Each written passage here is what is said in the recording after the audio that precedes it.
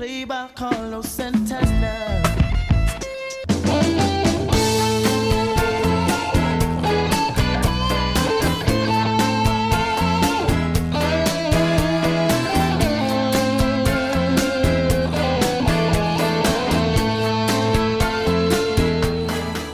Hello and welcome to a special episode of the Fabulous Pelton Cast. I'm your co-host, Kevin Pelton. And I'm Tristan Carcino.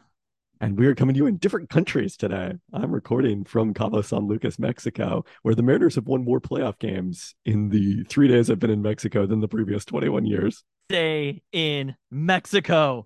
Wow. You're Uh, banished. You are banished from the country. This time, fortunately, not to Canada. You left us, though. People were asking last night for Pelton Cast emergency. Not people. Person. I got a text. I got a single text. I think there was an Instagram DM. There was a DM. I don't know if there were any tweets. No tweets. You left us for Mexico without a dope beat to step to. Kevin, you're down there at Sandals All Inclusive or whatever, and I'm here in Seattle, Washington, home of the AL wildcard champion Seattle Mariners. They crowned a champion for that, right? Did the Mariners beat the Guardians somehow for that honor? I mean, they did score a lot. Round champions. They scored a lot more runs than the Guardians. I don't know if that's how it works, the AL wildcard championship. Yeah. It was a thrilling pair of games, the first of which I mostly followed through ESPN Gamecast because the first pitch was during my flight, and then it was an extended wait to get through customs and then a drive. And by the time I checked into my hotel room and successfully found the channel the Mariners were on, ESPN2 down here, it was the top of the ninth inning. So there we go. I got to see Munoz close it out. Let me give you 2 words to describe game 1. What's that? Luis Castillo. Hello. Welcome to the playoffs, Luis Castillo. This is why you're here. And I saw a tweet earlier today from Neil deGrasse Tyson, noted astrophysicist. Some people thought that he was talking about the movie Top Gun Maverick, but no. He was talking about a hit in the first inning of game 1 of the Mariners wildcard champion series. He said, when Cal, in his first playoff at-bat, ripped it at Mach 10.5, the ball was going 7,000 miles per hour, giving it 400 million joules of kinetic energy, the explosive power of 100 kilograms of big dumps, a situation that Canadian physiology is not designed to survive. So no, the Blue Jays did not walk away from this series. They're dead. Very dead. Wow. That was your hot take for this one? Sure. I mean, it was a pretty thrilling start to this one with bam, Gino Suarez double to bring home Julio. Bam, Cal Raleigh home run to make it 3-0. You said it was very stressful watching this, and I had observed that, at least in my perspective, of not knowing exactly what was going on at any given time, that it seemed like about the least stressful playoff game possible because the Mariners scored so quickly and then were never particularly threatened the rest of the way. I mean, they were base runners, but, it never got real dicey. You want to know how I know you're a bandwagon jumper? How's that? You weren't stressed about a Mariners playoff game. I know. We've seen this team before. Look, maybe this 2022 Mariners team is built different. Not maybe. This 2022 Mariners team is built different. But if you have been a Mariners fan in any capacity over the last, I'm gonna stretch it, not just the playoff drought. We'll stretch it all the way back to the 90s, right? If you've been a Mariners fan for the last 30 years, you know that something bad is just about to happen. And so the entire game, I'm like, Castillo's going to wind down. All of a sudden, the fastballs are going to be 97 instead of 99 or whatever. I'm like, they'll bring in Sewald, he'll blow it. Something like that. I'm like, something is going to go wrong. It'll have felt destined that the Mariners are going to win this game, and then something will happen. And lo and behold, Castillo had maybe his most dominant performance as a Mariner in game 1 of the playoffs against a team that we now own. We own the Toronto Blue Jays, and not even just that. We own the North. All of Canada. The South, All of Canada. It's ours. It's ours. The second that the Expos moved and the Mariners defeated the Blue Jays, Canada is ours. Annex, bitches. What was the latitude again? 73.9 motherfuckers, something like No, that. it's definitely much smaller than that. Uh, pretty sure it's 4240 or fight was the slogan out here west where we're much north. Uh, yeah, I mean that's interesting because you say I jumped on the bandwagon, but I listened. 43.65 motherfuckers. Okay, I listened to a podcast a week ago where one of the co-hosts said that all of a sudden with this year's Mariners, there's a confidence that good things are going to happen and not a fear that bad things are going to happen that just immediately go away as soon as the playoffs started. Correct. Yes. No. Okay, so that was game one, right? Dominant performance by Castillo. It was interesting. The thing that I thought was most interesting about it was how generally calm the team seemed to be, right? That first inning that the Mariners had, they didn't. I think the Blue Jays were a little bit tighter in the series than the Mariners were. Because ultimately, the Mariners are like, they've had their celebration. We're living on borrowed time here, right? Their first celebration. Julio is not going to be overwhelmed by these moments. Julio is just out there having fun playing baseball, right? He didn't have an amazing series, but the thing that Julio did this series was he looked exactly the same as he looked in the regular season. Yeah. All the time. When he's hugging Vladdy at first base, you're just like, this fucking guy. What did we do to deserve Julio Rodriguez? It's Nothing. the 20 years of pain. We didn't earn the him. 20 years of suffering that we deserved Julio. How much of that suffering did you suffer?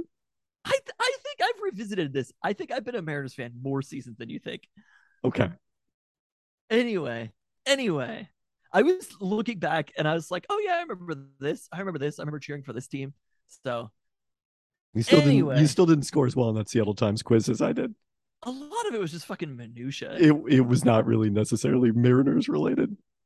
Anyway, like the specific, that is not a thing that I can remember. I can't ever remember which year the Seahawks won the Super Bowl, right? That's correct. I have to correct you many times. I barely know what year my children were born. So if you're going to ask me on Aaron Ledesma in 2007, I'm not getting that right. I'm also much better at knowing which years your children were born. Yes.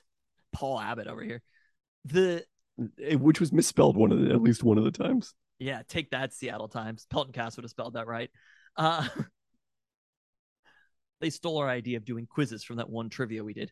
The other interesting piece of it was the conversation during the game of Castillo was the gem at the deadline. And it was kind of funny where it's like, in the other league, there's a player playing who was maybe the number one player at the deadline who got traded in Juan Soto. But just how the conversation around Castillo has flipped. And it's like, immediately the Mariners went out and got a true ace pitcher, right? Robbie Ray is very good. George Kirby is very good. Logan Gilbert is very good. Luis Castillo is the Mariners ace from that moment forward. He Correct. Probably was the day that they signed him or that they traded for him. But then the Mariners locking him up, having him start game one of these playoffs. This is Luis Castillo's pitching staff now. Wow. Okay. Should we talk about game two? He shut out the Blue Jays in the Mariners' first playoff game in 21 years. He's the unquestioned ace of the Mariners staff. I don't know if I would describe it as his pitching staff necessarily. After Robbie Ray in game two, someone, I think it might have been Adam Jude, had a tweet about, or no, it wasn't him. I forget who it was. There was some Seattle sports media member had a tweet saying, like, we all expected that Robbie Ray was going to get rocked in this game, right? And it was like, no, I didn't expect that. Why shouldn't? I mean, it seemed like a tough matchup. If that was your expectation, right? Maybe you should have told Scott about that, Adam Jude. It definitely wasn't Adam Jude who was covering this game in Toronto. We all expected. I after the first inning that Ray had, I definitely did not expect him to get rocked. But there were just too many balls that were out over the plate. I mean, they highlighted it, but he did not have amazing stuff. And again, that sneaking feeling in the back of my mind, right? There's kind of two of them battling each other now in the 2022 Mariners, which was, okay, the Mariners dominated game one. They have their one playoff victory. Ray's going to get rocked. We're going to have to go into game three. My confidence in Logan Gilbert winning a one-game playoff against this Blue Jays offense, I don't know. I was ready for game three. It was sitting back there where it's just like, we had our fun in game one. We won the game, but we all know that the Blue Jays are going to win the series. But there was the other piece that was battling it. That's the 2022 Mariners chaos ball piece. And they weren't even able to capitalize a lot of times on runners early in that game. there were so many missed opportunities where you looked at it and you're like, that was the opportunity, right? Like the bases are loaded with one out and they score a run or something like that. And you're like, they couldn't quite find the exact right moment. And then, or even the Carlos Santana ball that I thought was a homer. They reviewed it and I still thought it was a homer after the review. We'll talk about the Mariners or the Seahawks later also, about some plays after review. But there's that sneaking suspicion back there of just like, they've been able to do this before. They've played some very, very strange baseball and they've fought back, and they were hitting the ball fairly hard. Like Julio in this game had a lot of hard hit balls that didn't end up being hits. You know, the extent to which I was like prepared to go to game 3 was, let's get Luis Torrens out there on the mound. Let's see what he can do. And let's save the bullpen for game 3 because you're going to need them then. And thankfully, Scott Servais is not the pessimist that I am, because even after Sewald got rocked, he went to Diego Castillo to get out of that jam. I went to Munoz to pitch the 8th, although by that point the game had gotten much closer. And lo and behold, the Mariners find their way back in this game in a way that probably atypical of the 2022 Mariners to win this kind of high scoring game, even if winning a close game wasn't necessarily atypical for them. I mean, it was just the chipping away at it, right? You get to 8-1, right? It's like 4-1. You're like, maybe. Then Sewald comes out and gets rocked. And then the next inning, the Mariners have the bases loaded. They only score on the wild pitch. And you're like, And then, or sorry, not they only score on the wild pitch. They score on the wild pitch, and you're like, that's all they're getting. Carlos is up. Blast the would have been grand slam, and you're back into it. But then even right out of that, the Mariners give up another run, and you're like, this just isn't happening here. Right? Like when they give up that run, you're just like, it's not really gonna happen. The next inning was where they only score the one run, right? It's 9-6. And then no, I keep missing this. I thought there was only one inning where they scored one run after having I guess that was only the Kelenic inning where Kelenic hit the like pretty weak sac fly where they end up with only one run in a good situation. But the times later where they keep chipping away at it, right? And you're like, it's 8-2. Okay, it's 8-5. Now it's 9-5. Cal Raleigh with the monster game. And then you're looking at it and you're like, the bases are juiced. JP Crawford is up. And it's just like, just walk or whatever. Just get us to Julio, right? Just something. Can you just a seeing eye single? Anything at all. Just get us to Julio in this at-bat. The ball is skied high in the air. 3 defenders are closing in on it. And you're like, that might fall. That might get down. Even toward the last second, you're like, maybe. All of a sudden, there's a collision from the Blue Jays outfielders. I couldn't even necessarily tell how many runs had scored on that play until after they brought it back. I thought only 2 runs had scored. Same. They bring it back. They show that all 3 runners are scored. Boom, the game is tied. It's a totally different baseball game from that point forward. And I had no context of audio because I was watching this at the pool bar while streaming the UW football game at Arizona State at the same time. So it's really just counting on the camera work to understand what's going on. And then sadly, you had the extended delay there where George Springer needs to come off due to that collision. Bo Bichette was able to stay in the game, but kind of a horrible situation in the wake of this thrilling moment for the Mariners, but it did still result in a tied game. Resulted in a tied game. You're heading after that. Munoz gets out of the jam, and in the 9th, Cal Raleigh. He was moved up to cleanup. I feel like it must be basically the entire time all season he's hit that high. All of a sudden, it's the playoffs, and Cal's hitting cleanup, and comes through again with a monster double into the gap. Adam Frazier, who was monster in this game. And again, Frazier is somebody who going into the season, we expected him to get hits. And this is the exact type of situation that you needed exactly what Adam Frazier can do. Cal gets to second. Frazier with the double ends up scoring Cal. We're heading to the bottom of the 9th and Munoz closes it out. Munoz doesn't close it out. Or, what are you talking about? God damn it. I keep saying this wrong. I feel like I want to start over all this. It's too late. And Munoz the previous day. George Kirby comes in to close it out. We were waiting on. We were also at the point where it's just like putting Castillo again, right? Like just fucking give him to us on 1 day rest. Just get through this game, right? But knowing that George Kirby was there, a player who could have easily started probably this game, who could have definitely been the starter for the next game, knowing that you can go to Kirby in relief to pick up that last inning, it was an incredible moment. Cal Raleigh hit cleanup on in the game that the Mariners won the walk-off against Atlanta was the only time in the regular season he hit cleanup. So he's hit cleanup once every game that Cal has hit cleanup. Mariners are 3-0 with monster performances by Cal Raleigh. And did not hit higher than 8th until June 13th. So it's been quite a climb up the lineup for Cal. I mean, there's a lot of legends from, this year's team is going to go down in Mariners history and hopefully many years to come as the start of something. But Cal Raleigh, what he's done over the past 8 days here, 9 days or whatever it is, one of the most incredible all-time stretches in Mariners history. To all of a sudden having 1,000 OPS in the playoffs in his first ever playoffs, 1,500 OPS. So winning not only takes away the stress of game 3, it also allows you to set up your rotation in your bullpen a little bit better going into this ALDS matchup against they're not the big bad, because the Yankees are the big bad, but the Astros are also the big bad in their own different, more frightening way. I kind of think the Stros are the number one big bad.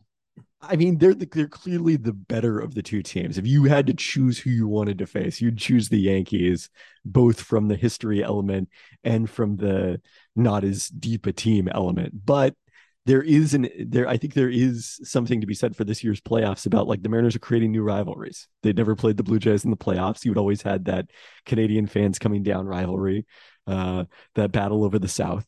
And now it's the team that's atop the North. We were battling for the North. No, again, because Toronto is down south. You're battling over the South. That they are the South. Yes. And now you have the Astros, the dominant team in the AL West, the dominant team in the AL in the past 5 years. And all of a sudden, you get a chance to play them in the playoffs. And the Mariners haven't been in the playoffs since the Astros have been in the AL. That is correct. Yes. So this is their first chance to play them in the playoffs. Unless they had both made the World Series at some point, which did not come particularly close to happening in the same year at any point. The Astros are the number one evil. They are the number one evil in all of baseball at this very moment. The Yankees are mildly likable. Sure. Until we play them in the ALCS. The Yankees are mildly likable. But the Astros are the most hated team in baseball. And straight up, they have been Mariners' kryptonite this year. Every time we're feeling good about ourselves, the Astros are there to sweep or take 3 of 4 or whatever, right? So the Astros won. The Astros won the season series 12-7, although reasonably close. It was a +8 run differential for Houston. They won 6 of 7 matchups in July after the All-Star game, including a sweep at T-Mobile Park. And notably, the Astros went 5-1 in Justin Verlander's 6 starts against the Mariners, which is a lot to start against a single opponent. He'll surely get the ball in game 1 for what will be his first postseason start since losing in game 6 of the 2019 World Series won by the Nationals in 7 games. Verlander, coming off the Tommy John surgery that cost him all but 1 start in 2020 and 2021, back in prime form, led the AL in ERA, led the AL in WHIP, ranked 3rd in WAR, and he is number 3 among all active players in career WAR, tops among pitchers. So this is going to be a test. He has not seen the new Cal Raleigh. It's true. Verlander, meet the big dumper. Come on. You're going to tell Alek Manoah was a test. Yeah, this is Justin Verlander's a different level. When you're going through the bosses in Super Mario Brothers, he's a much bigger one. The other piece that I thought, the Mariners scored 10 runs against the Blue Jays in this game, right? In game 2, yes. The offense played very well, even in game 1. It wasn't like the bats were dead during game 1. I mean, they got to Manoah. A ton after the first inning, but there was some meat left on the bone with the bats, is what I would say. Julio in particular. I mean, Julio was hitting the ball hard, but he wasn't getting hits necessarily out of those. There was more that could have been done offensively, despite the fact that they scored 10 runs, right? It wasn't like the Mariners reached, outside of Cal, maybe Frazier, the maximum of their potential. I think this offense, I think there's more to this offense when everybody is healthy than people realize. I certainly hope so. Now is the time for it. I mean, this is it. Everybody's there. Everybody's healthy. We've been waiting an entire month to get to this point. Whoa. First of all, how dare you? Not everyone is healthy. It's true. Sam Hager, just watching from the clubhouse, sadly. It was just like the outfield depth is pretty bleak with the outfield depth. Kellenick's still waiting on that first playoff hit. But can you just imagine like the first hit of the game or something against Verlander? It's a 1-0 lead and it's a Jared Kelenic homer. I mean, it's fun to imagine. I agree. Like, I literally cannot imagine that. This is what we've been asking for, though, right? Having the opportunity. This isn't the fucking wild card round or whatever. This isn't the Toronto Blue Jays. This is the worst team, the most hated team in baseball. And we know we're getting at least 3 games. And we know that playoff baseball is coming back to Seattle. And hopefully 2 games in Seattle so that we can go in game 4. The Astros have advanced the ALCS each of the last 5 seasons, World Series 3 times in that span, every other year, 2017, 2019, and 2021. They won the World Series in 2017, lost the last 2 appearances. They have not made the World Series in an even numbered year. So we got that going for us, which is nice. Go. This year's 106 wins, the second most in Houston franchise history, behind 2019. The Astros boasted 5 All-Stars, Verlander, obviously, and fellow starter Framber Valdez, both making it, along with 3 hitters. Longtime stalwart Jose Altuve, right fielder Kyle Tucker, and DH Yordan Alvarez, who led the team in WAR in just 135 games thanks to his 37 home runs and .613 slugging percentage. Terrifying. Truly terrifying. Altuve posted a .921 OPS, so still dominant in his own right. Just 2 other Astros regulars topped 800 OPS, though. So maybe not as deep a lineup as it has been at times.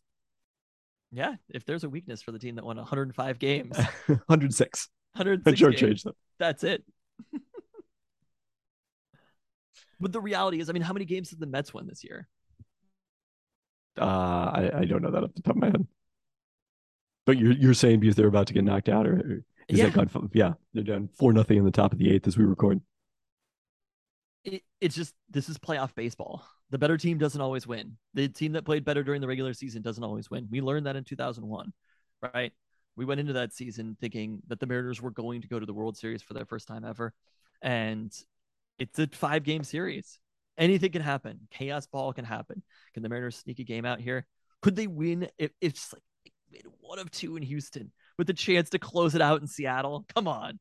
I mean, that would be huge because, I mean, the crowd in Seattle is going to be unbelievable. I was glancing at the schedule and we don't have times yet, right? We do not have times yet for game 3 and game 4. A night game. Want a night game in Seattle.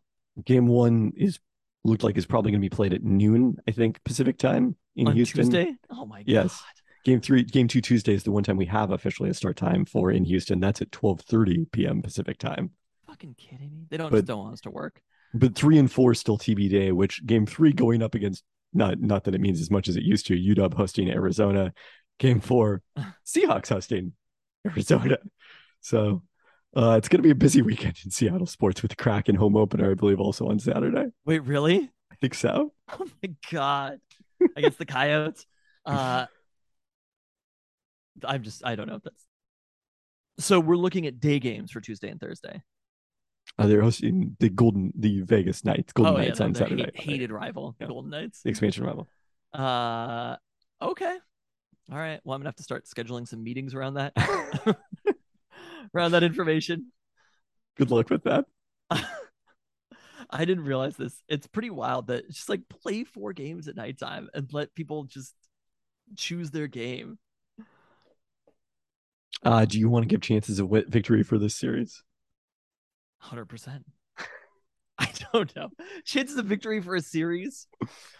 We did it for the Blue Jays series. What did we put it at? I said 45. You were definitely over 50. You might have been at 60. Well, then I'm all the way to 100 for this one. Oh, there you go. All right, I'm going to go 30. Balance it out a little bit. All right, do we want to talk about the Seahawks briefly? Mm-hmm. So they played at New Orleans. The defense, still not so great. Geno Smith, still awesome, but not enough in this one. I mean, there's no way you could blame Geno in any way for this game. No, I'm saying not enough. The Seahawks offense was awesome. The defense was just too bad in this game. I got to say, it probably was not a great sign for the Seahawks defense. Obviously, we were seeing some other not great signs when the Lions got shut out by the Patriots. That was kind of wild, actually. The Seahawks sucked me back in this week. I said to you, the touchdown that DK scored, the first touchdown, I was like, that was the first touchdown that the Seahawks had scored this year that I really, really cared about. That I was fully back in on the Seahawks. It took those previous 4 weeks to process everything that happened or whatever, and to start liking this team. I think it was a little bit of a like, what are we gonna do here? What is this? And at the very least, I thought the team would be boring. I'm here. We saw on Thursday night what a very frustrating football team looks like to watch, and a honestly pretty boring football team looks like to watch. And that football team is coached or is quarterbacked by Russell Wilson. The Seahawks are not that. The Seahawks look like let Russ cook era football. The defense is somehow even worse than that defense was. But like, at the very least, if you're going to be bad, and if your defense is going to be that bad, it might as well be fun. And the Seahawks team is definitely fun. You can't tell me that they're not. This is unlike any team that Pete Carroll's coached in Seattle.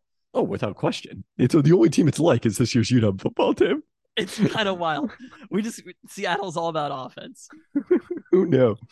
Coach Pete in 2015 era, Pete Carroll rolling over in their graves at all of this lack of defense in Seattle right now. But every time they said John Schneider on the broadcast, you probably didn't hear this because you weren't able to hear the sound. But the Blue Jays, I wasn't able to watch it. Oh, yeah. No, yeah. I saw those tweets. Yes. The unfortunate takeaway from today's game, besides the loss of Rashad Penny to what Ian Rappaport reported is a fractured tibia that will likely require season-ending surgery, and after an incredible first half for Rashad Penny. I mean, Rashad Penny's been playing very well. The Ken Walker run that he had you can see why. We knew why when Chris Carson retired. It was like, okay, they drafted Ken Walker as an emergency plan for Rashad Penny. And it's his backfield now for Ken Walker. We'll obviously see a little bit of DJ Dallas and Travis Homer, but like Ken Walker is RB1 for the Seahawks from this point going forward. And he played fairly well. The only criticism outside of the defense being truly, truly awful. But I feel like the defense being awful is not like a process issue. I just don't think they have good players. Maybe it's not the right defense, but like, I just don't think the players are good enough. Maybe it's the scheme, but the process is more about the personnel than what's happening on the field. And it was interesting to see, actually, as an encouraging piece, how badly the Seahawks did on third down. The fact that they still scored 32 points in this game.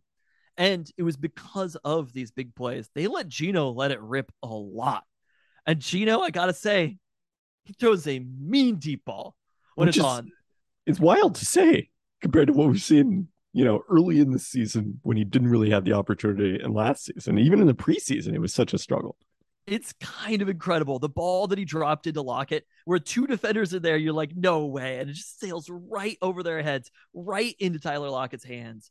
I mean, there was that one, the first touchdown to Lockett at the end of the half. Incredible. Even losing those points, which really kind of came back to hurt the team. I don't think they were winning this game either way. But the touchdown that DK dropped, who ultimately, like, DK had the monster play for the first touchdown, but DK did not have an amazing game because of a couple of moments that literally cost them points on the board, as far as the mistakes DK had with the drop and then the fumble after that. But the only time where I was like, the last drive, they need a touchdown, and they go run, first two plays, and then Geno takes the sack or whatever. And like, I really can't play. If nobody was open, and Geno is trying to make a play. Like, sure, it's on Geno or whatever, but they had been really doing damage with early down passes, and they had players open on those early down passes. You even had the ball. There's the ball that Disley dropped, right?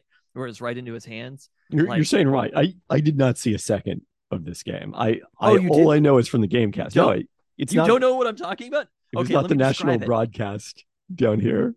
Let me describe it. Do you remember how for the decade Russell Wilson was the quarterback in Seattle? When he would let the ball fly and it would leave the camera, you would expect a receiver to be there when the ball came down. Of course. That's what it's like watching Geno Smith now. Wow.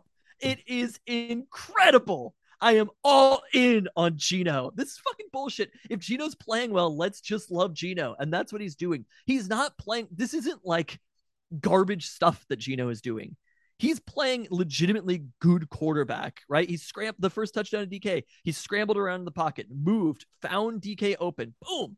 Like Geno is putting the ball exactly where it needs to go. There was a touchdown that DK had in his hands in the second half when they ended up kicking the field goal. And DK it was a straight drop. Like Geno is doing literally nothing wrong. I think Tyler Lockett, they got a pass interference on this play. They went deep to Dwayne Eskridge. Did you know that was possible? Well, maybe it is when you only have 3 healthy receivers. Hey, Penny Hart was healthy. No, he left the game. Did he? Yeah, they were down to 3 healthy receivers. This I caught on my Twitter feed. Geno's great. And it's not, I'm telling you, it is not garbage stuff. It is repeatable skills with Geno Smith, how he's playing. Like the offense is straight humming. Geno just needs to get traded to a team with a defense capable of supporting him for a chance to win go deep in the playoffs. If this is the Geno for the rest of the season, we need to resign. Geno's like franchise tag Geno Smith if he plays this well for the rest of the season. I mean, that's a conversation we could have down the road, but yes. And you have 4 draft picks in the first 2 rounds to just go out and get a defense. That's it. Like the Seahawks have an opportunity waiting for them right now. If the offense is 4 first and second round draft picks can make a difference instantly. They can make a difference right away for a defense in infusing that much talent. How many of these draft picks are used on off-ball linebackers? Maybe one to replace Jordan Brooks. At least one. The line play, they got to Andy Dalton a fair amount, but the secondary is just so bad. I mean, Tariq Woolen ended up making a couple of great plays. He had a fumble return and a pick. Tariq Woolen looks like he's got that side locked down, but the secondary, there are a lot of questions in the secondary. And I think the linebackers, the idea that Jordan Brooks is like the future at linebacker, I've got some questions. Jordan Brooks, he just can't be in coverage. That's the reality. But I did notice something late in the game before they ultimately lost the game. This was on, I think, the stop that they had when the Saints thought that they'd drawn the Seahawks offsides. Do you know that this happened at all? I saw some tweets about it. I didn't really understand them contextually, but it was called a false start when the lineman jumped up and pointed. They thought that Boye Mafe had crossed into the neutral zone. Then the Saints moved. They called it a false start instead of a neutral zone infraction. On that drive, the way that the Seahawks were hitting and playing defense was a little bit meaner than I'd seen them play all year. There was a Jordan Brooks tackle on Kamara where it's like, I feel like the defense, I was listening to the podcast and they were like, defense gets better throughout the year. Maybe I was reading a tweet, a response to Ben about the Packers. And it's like, well, if everybody's defense gets better throughout the year, then you're still a wash. It's like not every single defense can get better throughout the year. There's not an absolute magnitude of offense or defense that matters. It only matters relative to the other teams you play. I think the Seahawks defense is more likely to get better than they are right now relative to the league than some other teams are, partially because of the youth that they have. And partially because they have so much room to go up. Exactly. They literally cannot be worse. So if the offense keeps, I'm in. I am in. This game didn't dissuade me. Losing to the Saints on the road, it was a totally different. The Seahawks with Russell Wilson would have lost this game to the Saints on the road. It's not like it's like, God, we would have won that with Russ, right? No. Every game that the Seahawks, maybe even the Falcons game, it's like, it could have been. I mean, we did it last year against the Titans, right? It felt a little similar to that one where you're just like, they're winning now. The defense is obviously worse than it's been, but this was the exact type of game that the Seahawks would have lost with Russ. We saw it was Jacksonville a handful of years ago, right? It was something like that where you're just fighting and fighting and fighting, and the defense can't get a stop. I said the Lockett touchdown right before halftime because I had written off the half. Like at that point, it was like, okay, they're going to go in at halftime, down a few. I think it was maybe 19 or no, the touchdown put them up 19-17. So they would have been down 17-14. It's like, okay, that's a solid first half on the road. They're probably going to lose, but they've played reasonably well. And then they scored that touchdown. I was like, all right, I'm ready to get hurt again. And then immediately Rashad Penny, sadly, in a tragic, like real life sense, got hurt. And then also the team did lose in the second half. So maybe I should have stayed out. Point the Penny injury as like being a factor in that. They moved the ball very well after that. Ken Walker's gonna have sure, a good but I'm year. saying like that's a very sad thing to see happen. I mean, Rashad Penny's the running back who matters. So all right, we'll talk plenty more about the Seahawks and their upcoming matchups. We'll talk about the Seahawks and Huskies and their upcoming matchups against Arizona teams. There's a good chance that we have to miss this game against the Cardinals. Maybe both of the games this weekend. Who knows? Right? Baseball just like I'm not gonna miss the football game to watch the Mariners. I might. We'll see. But there's a chance that we have to miss this game on Sunday. And I'm legitimately 3 weeks ago, I'd have been like, I'll miss the game even if the Mariners aren't playing. Right. And now I'm like, I want to go because we're beating the Cardinals. Well, hopefully it can be a doubleheader. That's the hope, right? Fingers are crossed. Fingers are crossed. All right.